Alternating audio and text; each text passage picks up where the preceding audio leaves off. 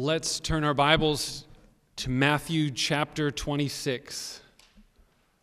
Matthew 26, picking up where we finished last week in the Garden of Gethsemane. Jesus is still in that garden. And in the very next scene, starting in verse 47, he is about to be betrayed, as he predicted, and arrested. I want to give you the big idea for the message right from the bat, right from this opening thought before we read the text. The big idea of this passage, as far as I'm understanding it, and as we're going to give our attention to it today, is that there are many people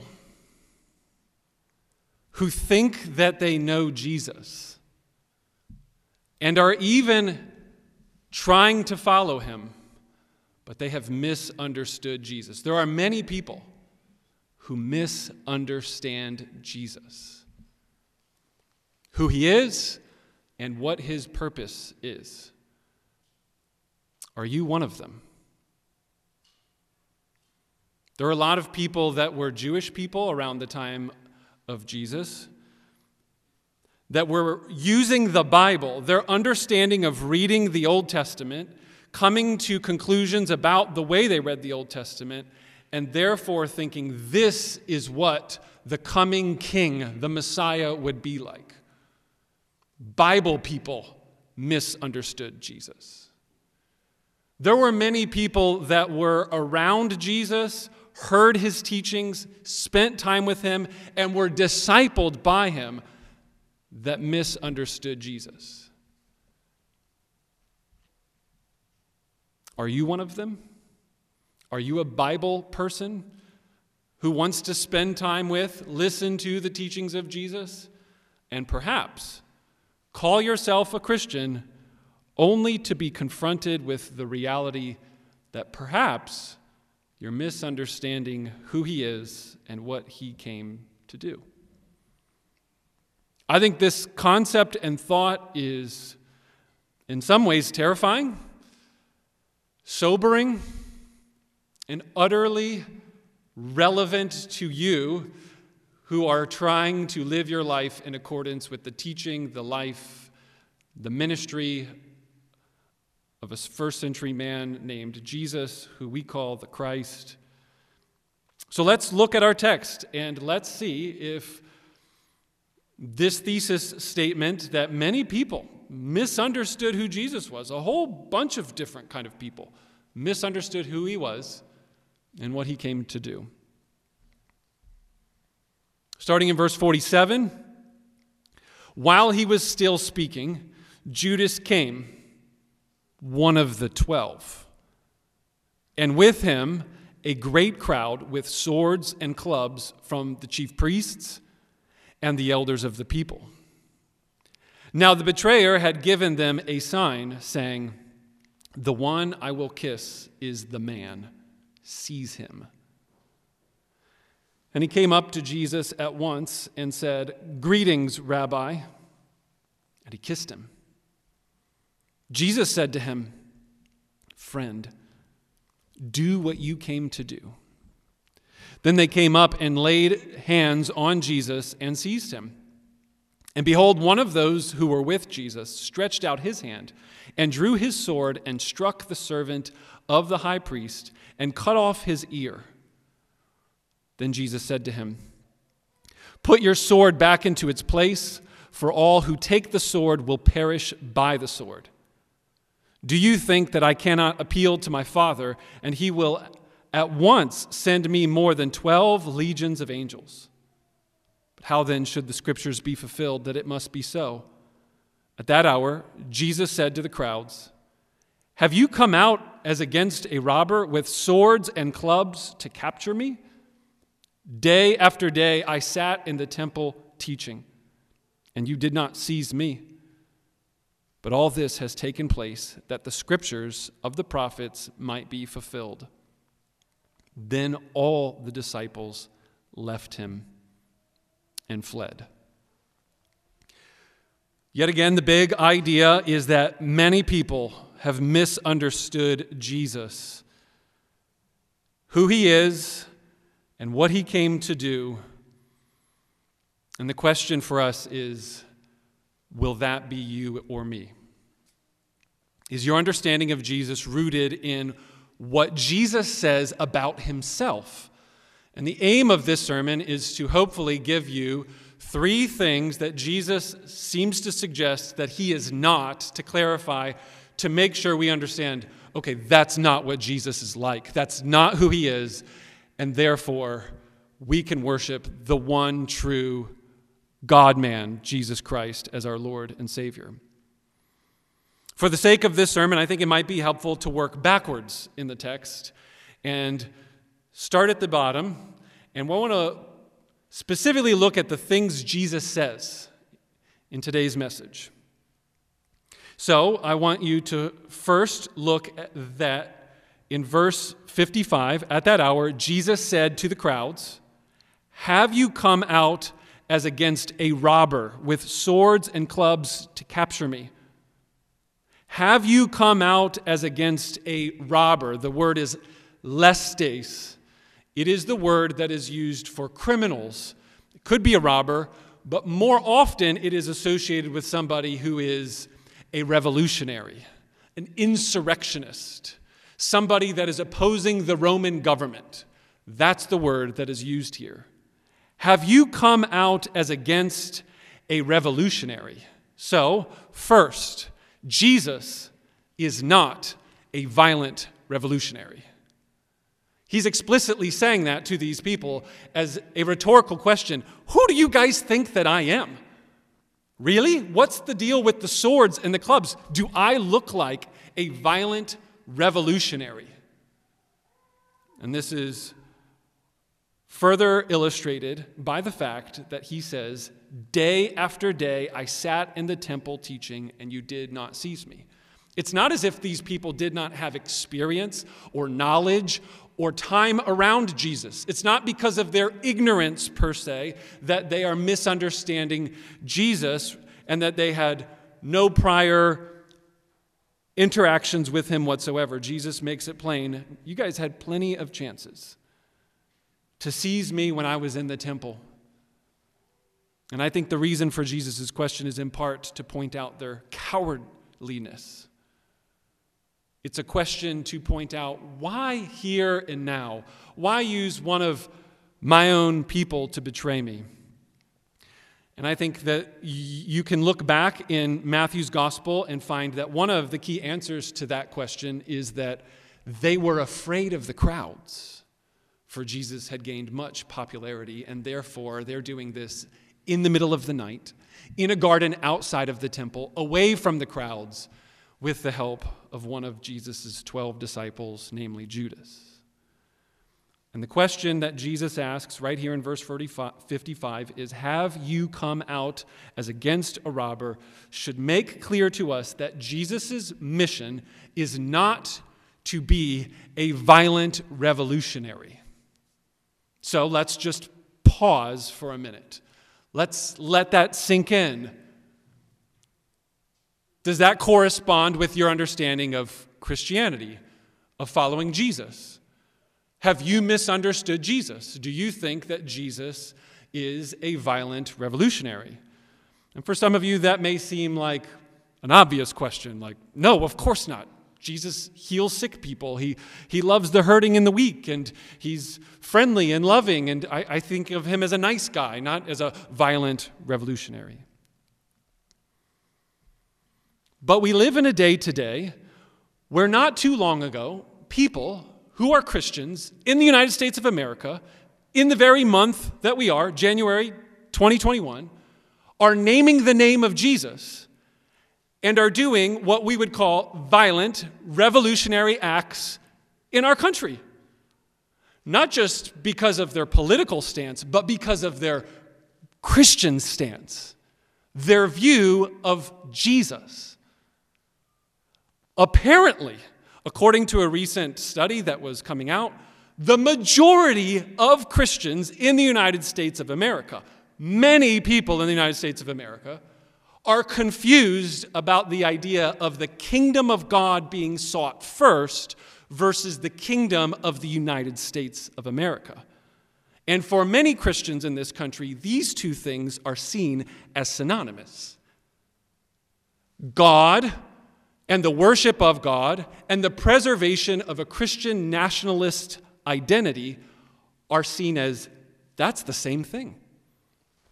2 or 3 weeks ago, I was on the phone with someone that I had met a while back this summer. He's living in Alabama, and I was having a conversation with him about all the political turmoil that's going on regarding the election that just happened and all the things that many of you, I'm sure, are well aware of. And as we were having this conversation, he told me that where he lives in Alabama, he knows nobody in his churches that he's visited, in his friendship circles, that does not seem to have some sort of mixing and understanding of Christian nationalism and the Christian faith. And when I say the term Christian nationalism, I mean a sort of understanding that we want this nation to be a Christian nation that is following biblical ideals and norms, and that is the way it should be governed and structured. And for many people, they're going to say, that sounds fine. But then there's extremes of this view that say, at all costs, even if it means violence, and the Constitution of the United States is an inspired document by the Holy Spirit. Like, that's the sort of spectrum that things are on regarding Christian nationalism.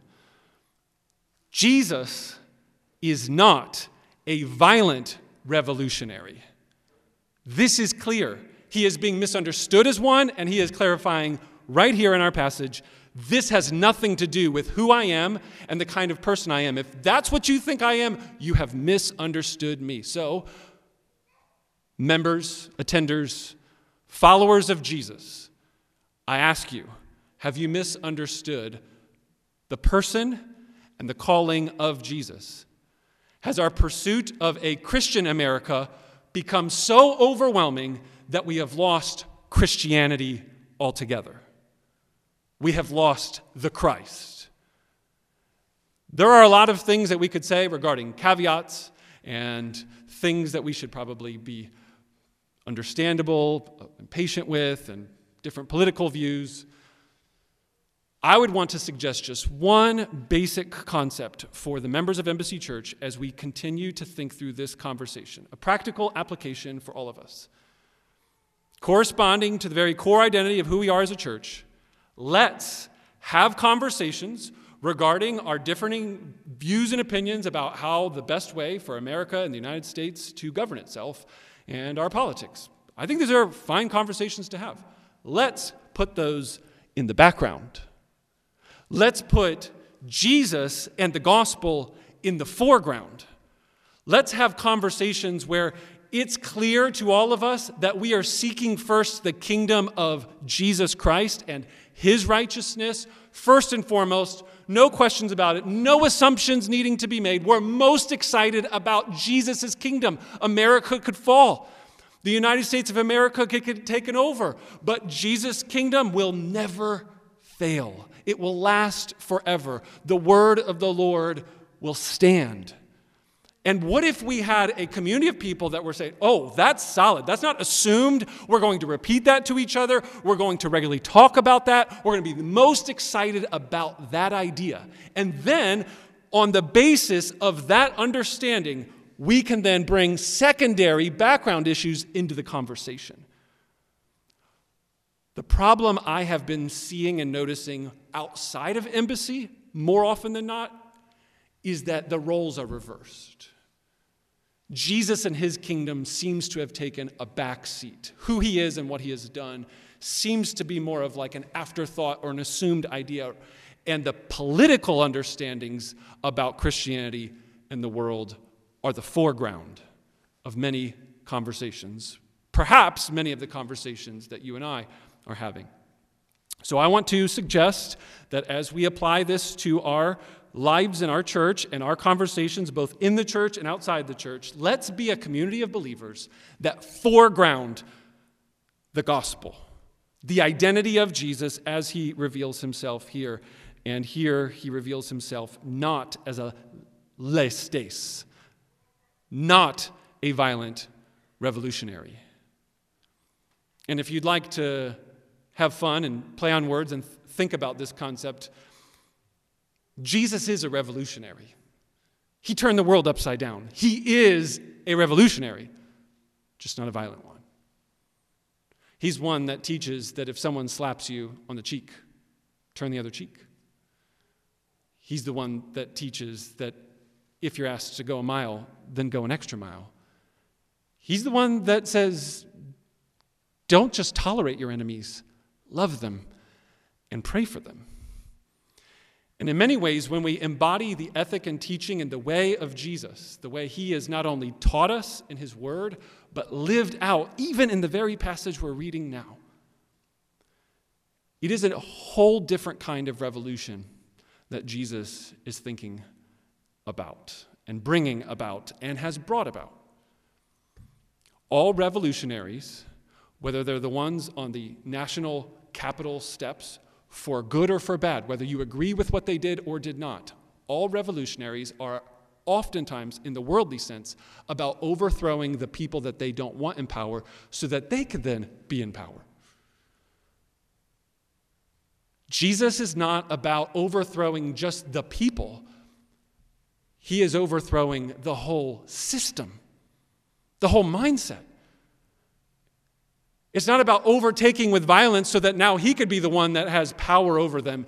It is by having a new kind of power altogether, a power of love and sacrifice and others-centeredness, a completely different revolution altogether. So let's get our minds straight. Jesus is a revolutionary, and his revolutionary love means that he would die on a cross between two lestes. The very same word used here we will see in the next chapter when it says that there were two criminals, two revolutionaries. And in many sense, he died as a revolutionary to put to death all previous and future revolutions and say, there's a new way to have power. There's a new way for the kingdom to exist. And this, my friends, is the power that we as Christians should be striving for and seeking first and foregrounding in our conversations and lives. And that's our first observation by this last statement in our text. Have you come out as against a revolutionary, a robber, a criminal with swords and clubs to try and capture me? Who do you think I am? You have misunderstood me. Let's move back up the text to the second statement Jesus makes in verse 52. Then Jesus said to him, "Put your sword back into its place, for all who take the sword will perish by the sword. Do you think that I cannot appeal to my Father, and he will at once send me more than 12 legions of angels?" It sounds very similar to the last passage we just looked at. Jesus is questioning and stating, what do you think's going on here? We don't know from Matthew's gospel, but in the gospel according to John, he names this disciple. And he says that it was Peter, which shouldn't be a surprise. Peter just said just moments ago, if you look back up in verse 33, Peter answered to Jesus, "Though they all fall away because of you, I will never fall away." And then verse 35, Peter said to him, "Even if I must die with you, I will not deny you." And so we see illustrated Peter's zeal and his passion and his commitment that he is willing to do whatever it takes to protect and defend the ministry and the person of Jesus.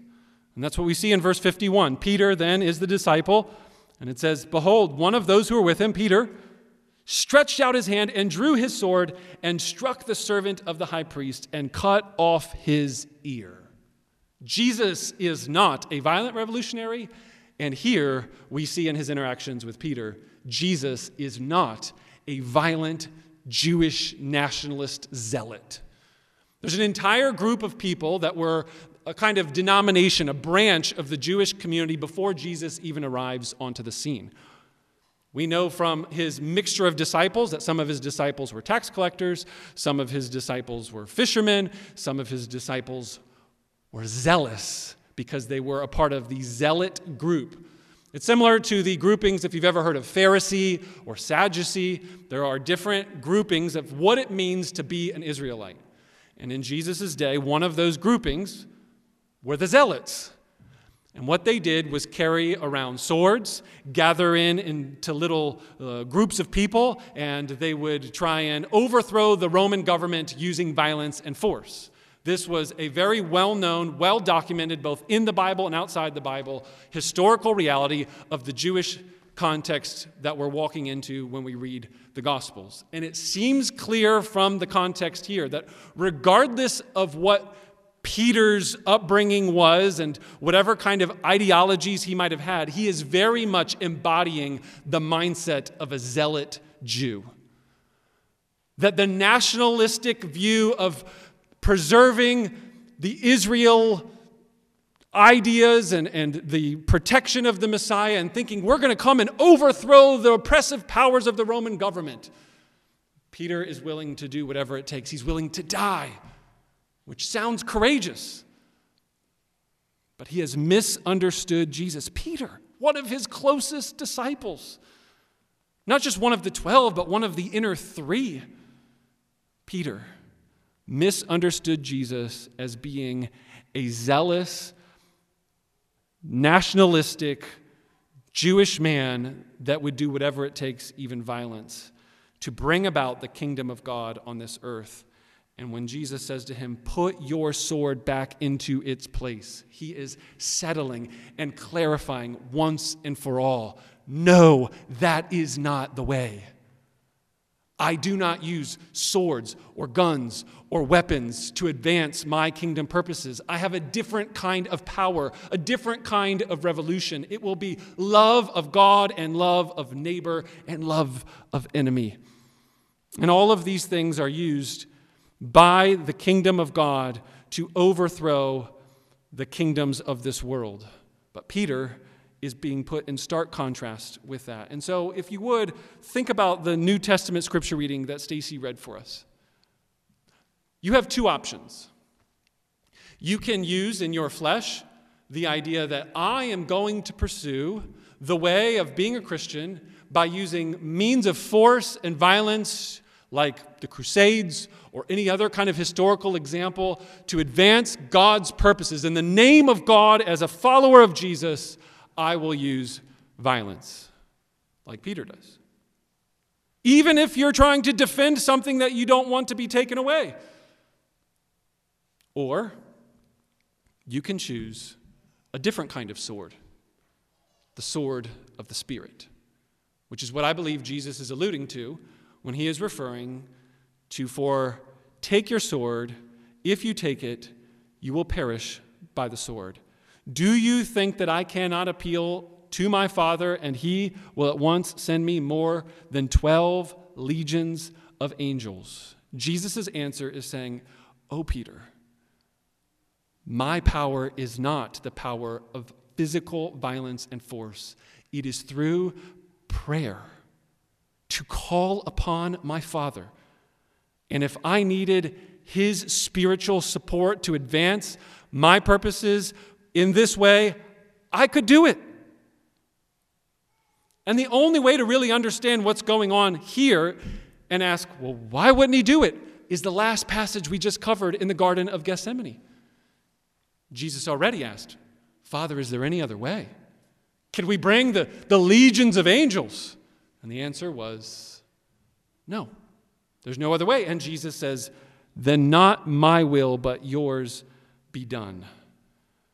And so there's a consistent pattern we see in this passage and throughout the ministry of the disciples that they misunderstand the ministry of Jesus. It is not by a sword in the hand, it is by a sword in the Spirit that we advance the kingdom purposes. And so I refer to last week's message yet again to say the importance of prayer as a basic concept for you and I to understand how we're going to seek first the kingdom of God, to foreground the kingdom purposes is to give ourselves to the word and prayer and arming ourselves in the spiritual battles.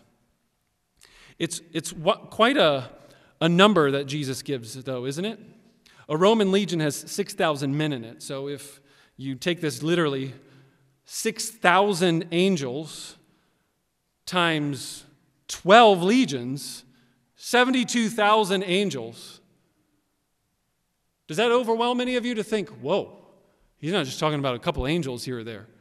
He's talking about an army, a host, a force that he has at his disposal. And Jesus could have called upon all of that force, and he said that he didn't, because it must fulfill the Scriptures. It must be so. I'm submitting to the will, the plan of the Father. I have already made up my mind. I am going forward with this. In the garden, he was stressed out. After the garden, after his season of prayer, he seems calm, resolute, convicted. This is the way. Even when his disciples all around him don't get it. And it's not the first time. We saw them earlier, as I mentioned, when they were eating at the Lord's Supper. But how about this example in Matthew 16, when the same man, Peter, they were at Caesarea Philippi. Peter said, "You are the Christ. You're the Son of the living God. That's who you are." He got the answer right. He didn't misunderstand who Jesus was, or did he? Right after Jesus said, "Yes, that's right. I am that one, the Christ. I am the King, the long-awaited, promised Messiah. That's who I am." Jesus then said, "And I will die. And the way that I will be enthroned, the way that I will become the king is through my death." And Peter says, "Never, no," trying to help Jesus not go forward with this plan. He is consistently getting in the way of Christ's kingdom purposes. And it only gets worse after this story when he denies Jesus 3 times. So even if you find sympathy for Peter, thinking, I don't know, I think I might have done the same thing. Hopelessly outnumbered by a big crowd of people, outmanned, having more weapons, more people, and he's going down fighting. I don't quite know the picture. I don't know if we have enough details. The word sword here seems like it's a shorter sword. Is he just kind of waving it around and it's dark, so he accidentally hit some dude's ear? Did he try and chop off his head and missed because he's a fisherman or tax collector or whatever else? Or he doesn't really have the skills to fight with a sword. Regardless of the specifics of this scene, Peter misunderstands Jesus. Jesus is not a violent Jewish nationalist with his zeal trying to overthrow the Roman government. He will do that through his death on a cross, as he is enthroned as the king, ruler over all, buried in the ground, resurrected from the dead, defeating the bigger, darker powers. In the same way that we saw in the first point, there's a different kind of power, a different kind of revolution that Jesus is trying to embrace. In the second point, we see this crystallized all the more when he says, I could call on the real power, the power of the angels. And if there's one question I want you to really think about on this point, it's not only are you tapping into that power through prayer, but do you even believe in it? Do you really believe that there is a host, an army, an invisible reality that is forcing its way on us, both for good and for bad? And that Christ says that my power and my kingdom is not going to be with force, but with prayer. Let's move on to our third and final observation about who Jesus is not. And it comes yet again in the words Jesus says as he interacts with another person. Start in verse 49 with me. Let's read it again. And he came up to Jesus at once and said, "Greetings, Rabbi," and he kissed him. Jesus said to him, "Friend, Do what you came to do." Then they came up and they laid their hands on Jesus and they seized him. Judas, who was one of the 12, another little nod there to, I think, further turn the dagger of the stabbing in the back that's happening. Matthew, I think, is highlighting that while he was still speaking. Judas, one of the 12. Somebody that spent a lot of time with Jesus, completely misunderstood who he was. He goes up to Jesus and he kisses him. Now, it may seem weird for you and for me to think, that's a strange sign, but it's really just dark. They maybe have some lanterns, some torches, and they can't really see who's who. There's not social media and a little phone they can pull out with a flashlight and say, "Oh yeah, there's the one, I got his picture." People's faces wouldn't have been as easily as recognizable maybe as they are to us today. There's all kinds of factors that would be, they needed some sense of like, now which guy is he? And Judas says, "I will greet him," and then, as would have been a customary kind of Middle Eastern greeting, a kiss on the cheek, both sides. He comes up to Jesus and acknowledges to all of this crowd around him, this is the one. Sees him. And so I think that that's the best way to understand this kiss, is that he's just showing all of these people in the middle of the night, in the middle of the dark, here's Jesus. So he says, "Greetings, Rabbi," kisses him, and Jesus says, "Friend." The word friend here isn't the most intimate of words that could be used, but it's also not the one you'd expect after being betrayed. Friend. Friend, do what you came to do. This phrase, "do what you came to do," is very unclear. It could be one of two options. It could be the phrase, as you see it here, like, "Go ahead, man, do what you're going to do." Or another option is that it's more of a question, and he is saying, "Why are you doing this, Judas?"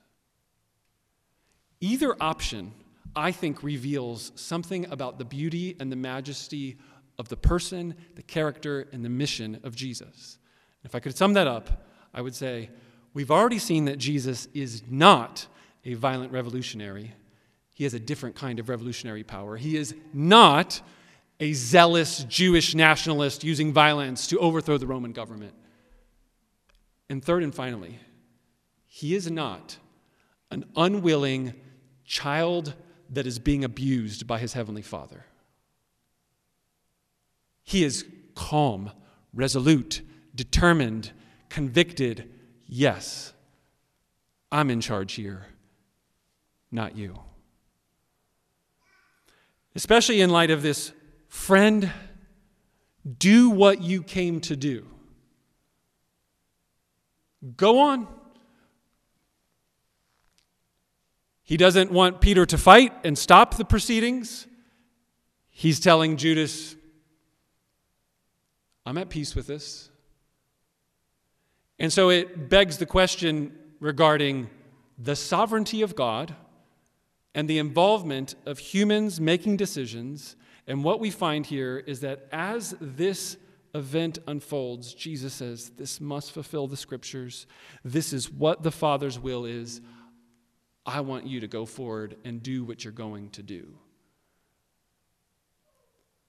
Do you think about Jesus as somebody who was this really good guy, the Son of God, innocent, and then he happened to be struck by an angry, vengeful God of blood and thirsty violence that just wants to crush somebody? Somebody's got to get hurt, so it's going to be Jesus. This is another prevailing view of Jesus and Christianity in America today. It may not be the one that you've been exposed to, but perhaps it has been. And I think it should be crystal clear from our text of Scripture that Jesus is not an innocent bystander that is just fallen underneath of an angry, vengeful, violent God, and therefore getting squished and crushed by the wrath of God, even though he didn't want to go along with it anyway. The garden makes that point plain. This passage makes this point plain. And the preceding passages make the point plain. And in John's gospel, Jesus summarizes this very clearly when he says, I lay down my life. No one takes my life from me. All of the story of Jesus' death and passion shows that he is submitting himself to the plan of the Father because he wants to. He wants to. Do you understand Jesus as somebody that not because he's masochistic or loves suffering, he said in the previous passage, take the cup from me. I wish there would be another way, but I want to follow the Scripture's plan. I want to follow your plan, Father.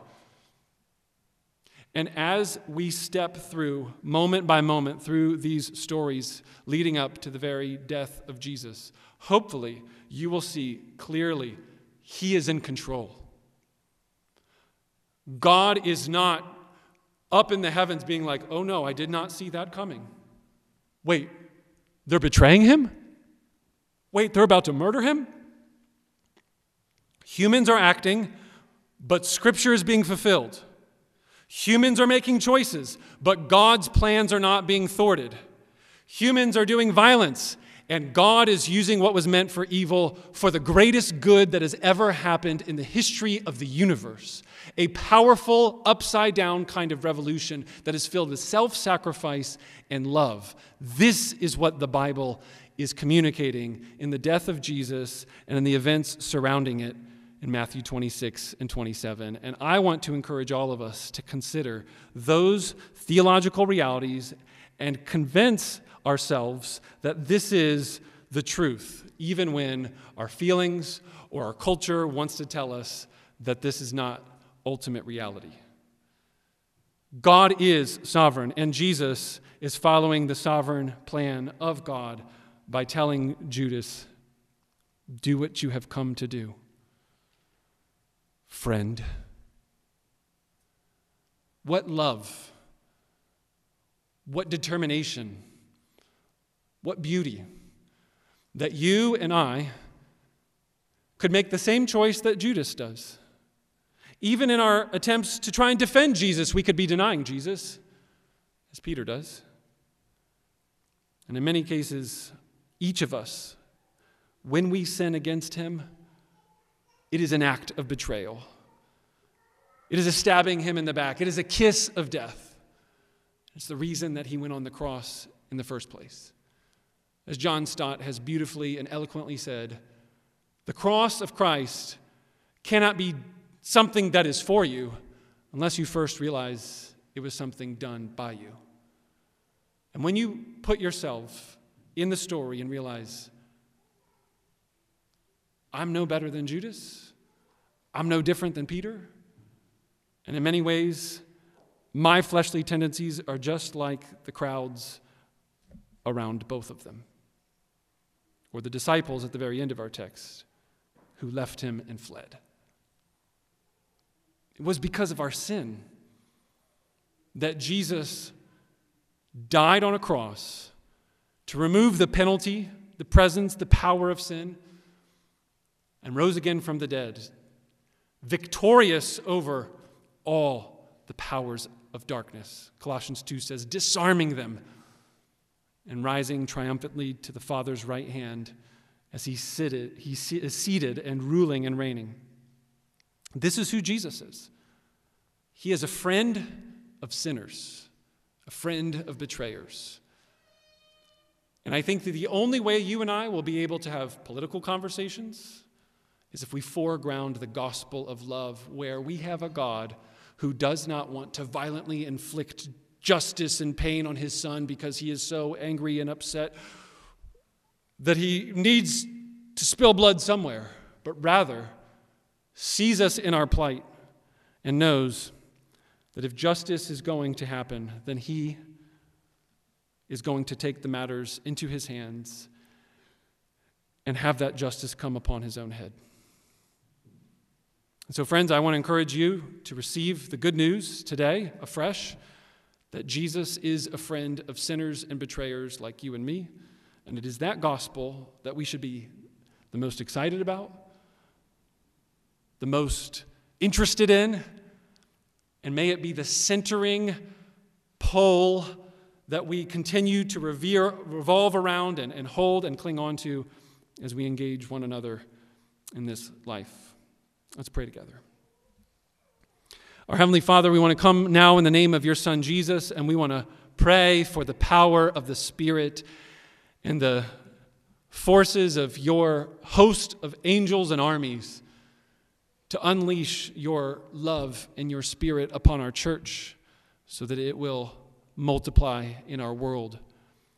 We want to pray for there to be unity even in the midst of political and racial and ethnic diversity. We want to ask that this church would be able to be a model and an example of how people can love each other even when secondary matters are in differing views and opinions. We want to pray that you would help us to understand who you are and what you have come to accomplish in this world, not through violence, but through your nonviolent, self-sacrificial love. So we want to thank you for this text of Scripture.